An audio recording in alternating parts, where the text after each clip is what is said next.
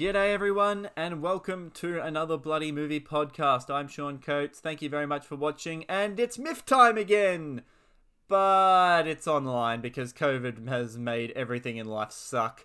Especially here in Melbourne, which we are now under a stage 4 lockdown with a curfew, so yay for that. But no, MIFF can't go ahead in its traditional form this year, obviously, so it's been moved online, and it is going to be running online from now all the way up until the 23rd of August. And a quick shout out before I get into the film I'm talking about today. A quick shout out to both my previous guests, Chris Elena and Nace Bagai, who both won awards at their respective festivals after coming on the show to talk about their films. Like, I've just on a massive streak here. I seem to be a good luck charm. So congrats to Chris Elena, who won both the Best Screenplay Award and the Audience Award for his film Audio Guide at the St Kilda Film Festival, and also to Nace Bagai, who won the Australian Documentary Prize at the Sydney Film Festival for his film Descent.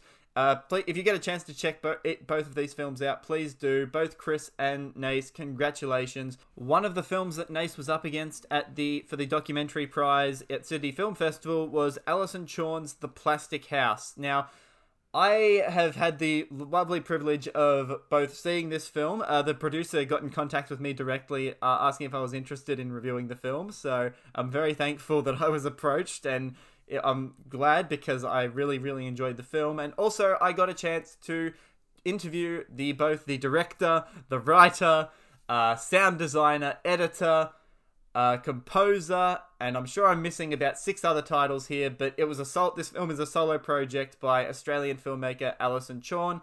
I have an interview with her that you'll hear later on in this episode, but for now, let's talk a little bit about The Plastic House, and I'm going to review it now. So, the MIFF Program Guide defines the following synopsis for The Plastic House. In the confines of a greenhouse draped in transparent plastic, a young woman cares for her family's plants as the seasons roll by. Her mother and father have recently died, and she has retreated to this solitary, routinary existence. But can the thin sheeting keep her bubble safe from the elements, and from the emotions that come with loss? Minimalist in setup and style, The Plastic House is a masterful piece of experimental filmmaking, privileging atmosphere over action in its almost wordless exploration of mourning, migration, and passage of time. Blending documentary and fiction elements alongside classic slow cinema technique, this lyrical, semi-autobiographical piece heralds Alison Chorn as an intriguing new Australian voice.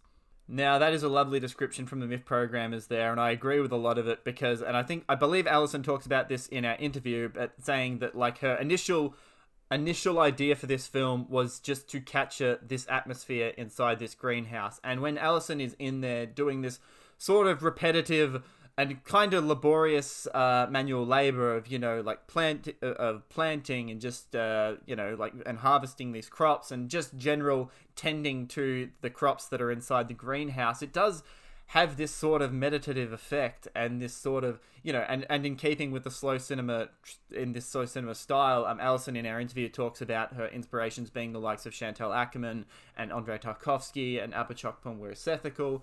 Like, it really creates this ethereal atmosphere, and just inside this greenhouse where it's this place where time sort of ceases to exist, where it's just you in there doing this sort of repetitive action and kind of finding, like, I guess, peace and healing through doing this. And I thought that whole aspect of the film is just really, really engaging. Like, I mostly find a lot of experimental works to be kind of alienating and distant and sort of just use this slow cinema sort of techniques to just kind of fill space. But the way Chorn uses it is just it's in service of all of these really, really great ideas that she's exploring in this film, and it just makes the film just so incredibly absorbing. And in doing so, it really gets you emotionally invested in Alison's journey that she's going on in this film. And especially when things happen towards the end, it gets really moving and quite touching, which I was not expecting for an experimental film. As I said, experimental films I often find to be very cold and distant and way too esoteric to sort of have an emotional center. But this is something that Alison Chorn just absolutely excels at with this film. and it's also this fear. What she also really strikes to the heart out of this film is the fear of losing your parents.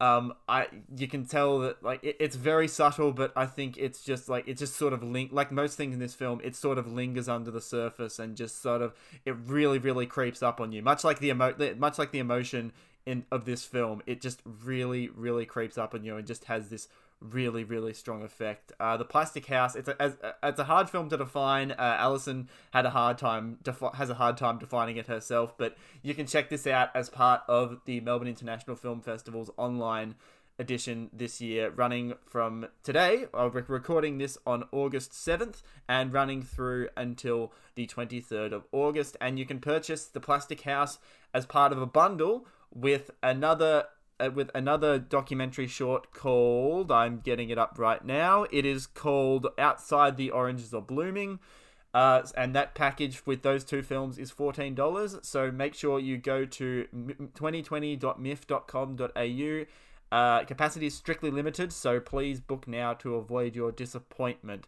And now, let's hear, you've heard me talk about it, but let's hear from the person who actually made the film. Here's my chat with the director, writer, producer, composer, sound editor, and everything else, the creator of The Plastic House, Alison Chorn.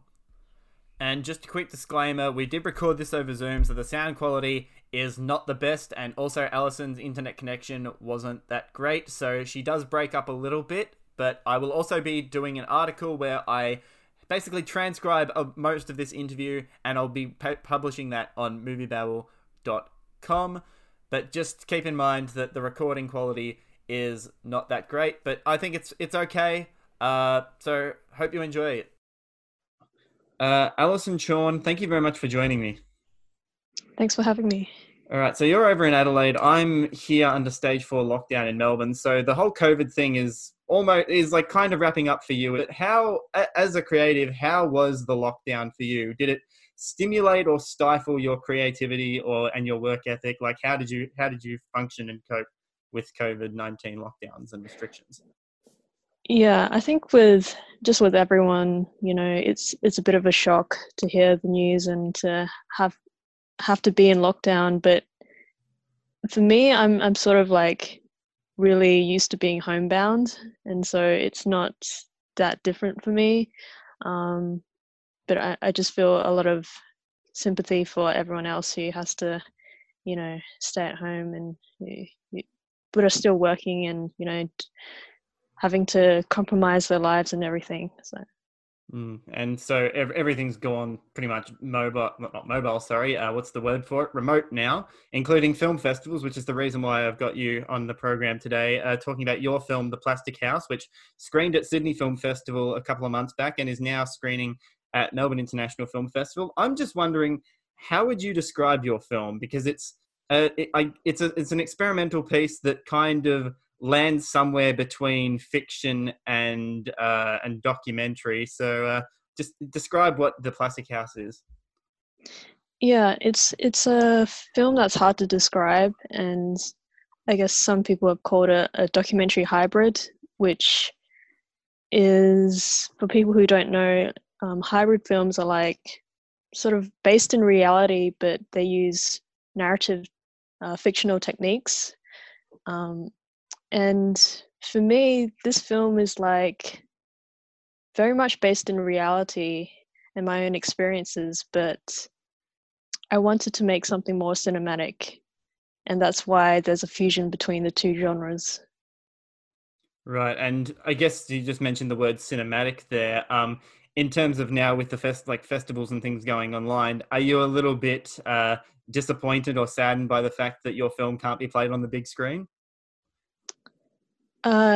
Yes, and also it's weird because I can't compare it to because I've never really had physical screenings before. This is kind of my first film that's done the festival circuit, and so it's all very new to me, and I'm just very grateful just to be playing in festivals that are still playing online. I guess the festivals going online, I guess opens it to just, a broader audience, that not just the festival. Like the festival audience will definitely come out for it, but then also I guess like maybe other people that just maybe wouldn't see a film like The Plastic House might might get interested in it and, watch it. So the film was shot. How long was it completed over? Because so you shot this on your parents' greenhouse and their farm out in country South Australia. Yeah, how long did this whole process take? Well, the main shooting took, I mean, I filmed most of it in the winter of 2016. And then because I was working on other projects, I just edited it on and off for a couple of years. And that's why it took a long time. But all up, I would say it took about 4 years to complete. Wow. You mentioned the editing there, so you were editing it on and off for a while.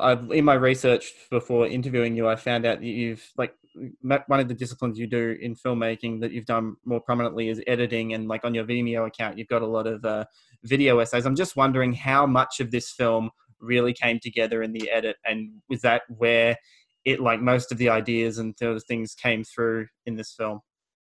Yeah, Makes sense. that's a good question because I think that's how most of the film came about.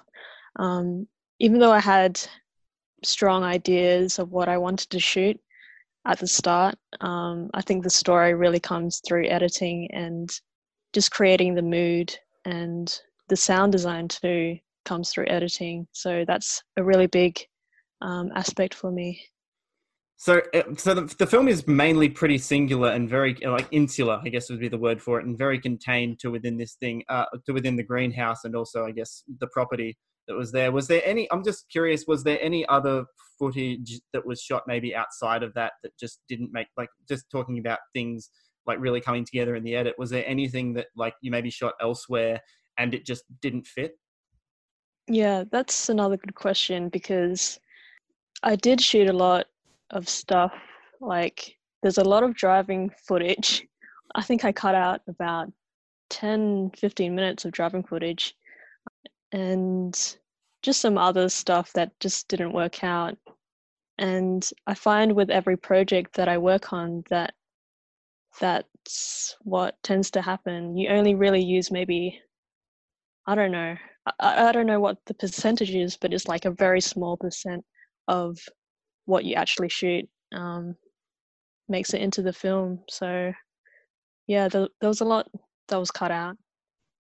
Okay, and that's so your film's only. I was also curious because your film is only 46 minutes, which is normal for sort of experimental films like this, but it also made me think that it maybe a fair bit was cut out. You talked in a lot of interviews. You've talked a lot about some of your influences toward this film, and you've pointed towards Chantal Akerman and Andrei Tarkovsky and Apichat Pongoris Ethical. Is just curious as to how, in what ways these sort of filmmakers and their works influence the Plastic House. Yeah, I think all those filmmakers you mentioned, like, they create a strange kind of atmosphere in their films, and almost to them like a mysterious atmosphere, and they also tend to use like long takes and could be considered slow cinema. But there's another influence that I realized recently because I had to go through the film again, and that's Robert Bresson. And yeah, his film based and very clinical and very edited based as well. And I felt like that's what my film kind of is made up of, almost like these singular shots of hands or activities cut together in a few montage sequences, but also mixed with long sequences as well. Okay. You broke up a little bit there, but I think I heard a little bit, and I'm hearing myself in the feedback now, actually. But what was I going to say on that? On that though, unfortunately, from those filmmakers listed, and unfortunately, I haven't seen anything actually from Bresson, Ackerman, or Tarkovsky. But the one Weird Ethical film that I have seen, which is Uncle Boonmee recalls, who can recall his past lives. I did feel like a lot of that, like sort of like this ethereal atmosphere, and like in this sort of natural setting, that you really elicited that in your film, and especially like in the setting of the greenhouse as well, and this focus on like like repetitive manual labor and like trying to find like, though it's laborious, like finding, I guess, like some like this meditative quality to that. And I can't remember where I was going with this, unfortunately. But no, that, oh crap, sorry, scrap that. I think you were onto something though. Like, yeah, there is like a meditative quality in Weerasethakul's films that I really wanted to capture in my film as well. Yeah, so what else? And just talking, staying on influences for a while. There's one that's fairly overt in your film, or it may not be overt because I'm actually not sure of the source material for this. But at one point in the film, you are reading William Faulkner's "As I Lie Dying," and I'm just wondering, what I know of Faulkner. I'm not a big reader, and quite literature illiterate. But what I know about Faulkner is that he's a very like considered a fairly like a stream of consciousness sort of writer, and like has those sort of narratives. So I'm wondering if there's any sort of significance for As I Lie Dying in your film. Yeah, I think that book was a big influence, just in terms of tone and the subject matter, which is about mainly about a boy who's lost his mother, and he is kind of dealing with grief, but also having to continue, you know, living his life and stuff. And yeah, Faulkner is also, his other books have a strange quality where it's very cinematic to me. Like, he jumps through past and present, and he jumps through time. And I've also heard the filmmaker Claire Denis is also influenced by Faulkner, Oh and wow. that's, yeah. If you've seen her films, you can see the correlation between the two artists. Well, I'll definitely. I'm a fan of Claire Denis. I've seen a handful of her films. I'm a fan of hers, and I can, even though I categorically haven't seen it, I think you may have done a better adaptation or inspiration of As I Lay Dying than James Franco did. Okay. I remember what I was saying about that earlier, about like this focus on like inside the greenhouse specifically. What I was trying to get to is that like it's this sort of repetitive nature and like this meditative nature is that I found as well that like you probably definitely did while filming, is that you'd lose track of time. Like in the greenhouse environment, like it's hard to tell what time of day it is. Like it looks fairly similar throughout. Yeah, I think that's definitely what I experienced while working there. And also, I think it also has to do with the weather as well, because in Adelaide, the weather is kind of bipolar. It can change from like sunny and then to cloudy and then to raining in like a few hours. And Melbourne's that the can, same. yeah, but I don't know. I feel like whenever I visit Melbourne, it's always like dark and gloomy there. Oh, that's me with Sydney, actually. So a big influence for this film was this idea of basically taking over your parents' farm once they had passed away, and that's sort of the fictional element because your parents are still alive and well. I'm just wondering your parents' involvement with the film, because they do appear in sort of, I guess, for lack of a better word, flashback sequences. But I'm just, yeah, curious to their involvement in the film, and if they have seen it, what are their thoughts on it? They didn't really have any involvement in the film. I mean, I really was just filming them at a distance, almost like home movies. And um, my mum is the only one who's seen it, and she really didn't say much. But the most that I got out of what she said is that she liked it, and that's like the most that especially from a migrant family, that's the most you can get from a parent, having some semblance of approval. Right. And your film also with the MIF program is, I'll just get it up here. It's part of for part of the MIF screening, MIF like package. It is screening with a Portuguese documentary short called "Outside the Oranges Are Blooming." Have you had the chance to check this film out yet? Or did you have any say in getting this film programmed? No, I'm seeing a shaking of the head there. No, but I'm very excited to see this film, and like it's just interesting seeing it paired in with other films and in other programs, because it's definitely a difficult film by itself, and so yeah, I'm interested in a lot of films that can complement it. Fantastic. And other projects that you've got coming up, I found out you've got a more traditional documentary in development called After Years. Is there anything you can tell us about that?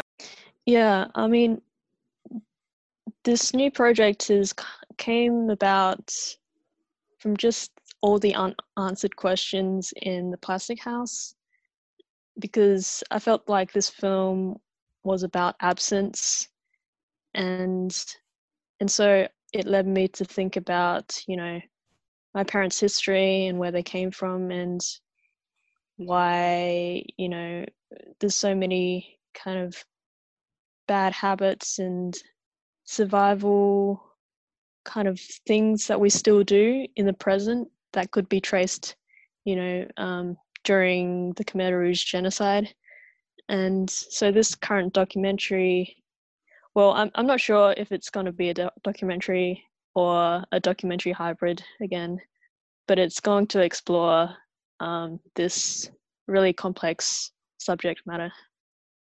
I'm excited to see it. And after the Plastic House, I'm excited to see where your career goes. And where can people, so obviously see the Plastic House as part of MIF 68 and a half. But if people want to see, keep up to date with what you're doing, where can they go? Yeah, so I have a Facebook filmmaker page. It's just my name, Alison Shawn Filmmaker. And I'm also on Instagram, Letterboxd, Tumblr, you know, places like that. And Vimeo. See her video essays on Vimeo. I've watched a couple. There's one where it had Persona in the profile picture, and it was about like two sides. Yeah, it was centered around Persona and other films. It was really, really fantastic. Yeah, thanks.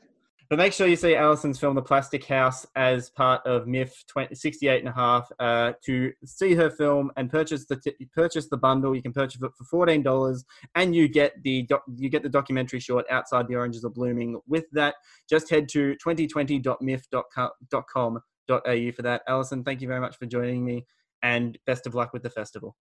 Yeah, thanks so much. Well, guys, I hope you enjoyed that, and I hope it has compelled you to go seek out The Plastic House, which is now screening at the Melbourne International Film Festival 2020 online edition, MIF 68 and a half, as it is colloquially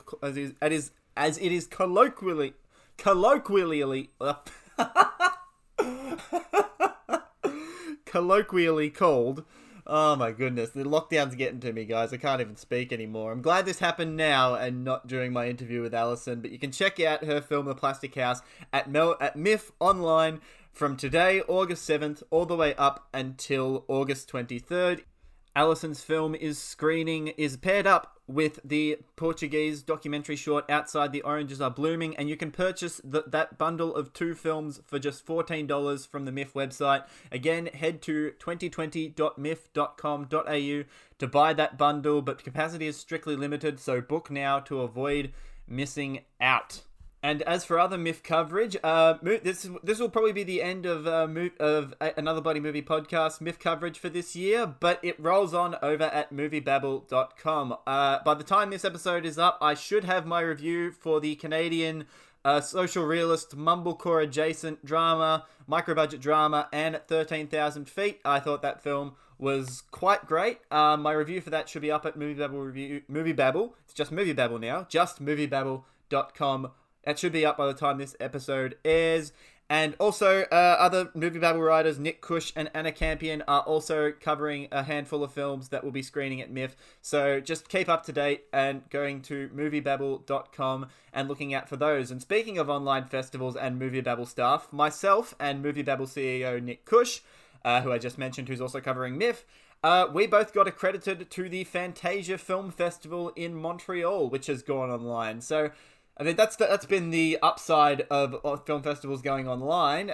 International film festivals and really cool ones like Fantasia, we can attend, and we are going to do some coverage for that, both on Movie Babble, and hopefully we might do an episode either here on Another Bloody Movie podcast feed or on the Movie Babble podcast, where we talk about the films we have seen for Fantasia Film Festival. So keep an eye out for that. And an easy way to keep an eye out for that is to just subscribe to us everywhere, to our social medias and to our podcast feed. For our podcast feed, you can find us on Spotify, you can find us on SoundCloud, you can find us on Apple Podcast, pretty much wherever good podcasts and bad ones are found. You just search for Another Bloody Movie podcast and hit that subscribe button. You can follow us on our social medias. You can like our Facebook page, which is Another Bloody Movie Podcast. You can follow us on Twitter, which is at AB Movie Podcast. You can follow us on Instagram, which is at Another Bloody Movie Pod. And you can follow me both on Instagram and Twitter, both at SeanHub_. That is SeanHub_. As I said, keep an eye out on MovieBabbleReviews.com. So sorry, I did it again. Just Movie Babble. Keep an eye out on MovieBabble.com for more reviews for MIFF 2020 and also Fantasia Film Festival 2020. All that's going to come very, very soon. And also you can follow me on Letterboxd. If you don't review every single film I see, but if you want to keep up to date with what I'm watching, it's lockdowns happening. I'm going to be watching a lot of stuff, because what else is there to do? So if you want to see me, if you want to listen to me, or not listen, if you want to see what I think, see what I'm watching at all times of the day, go to letterboxd.com/Sean Coates. And stay tuned in the coming week for on ABMP Film Fiasco as we continue our trek into the Twilight Saga, covering the second film in the Twilight Saga, New Moon. Now, this is completely new to me. I have never seen this film. Ashley and Sarah will be joining us again. Eric hopefully will, but maybe not. We'll see how he goes.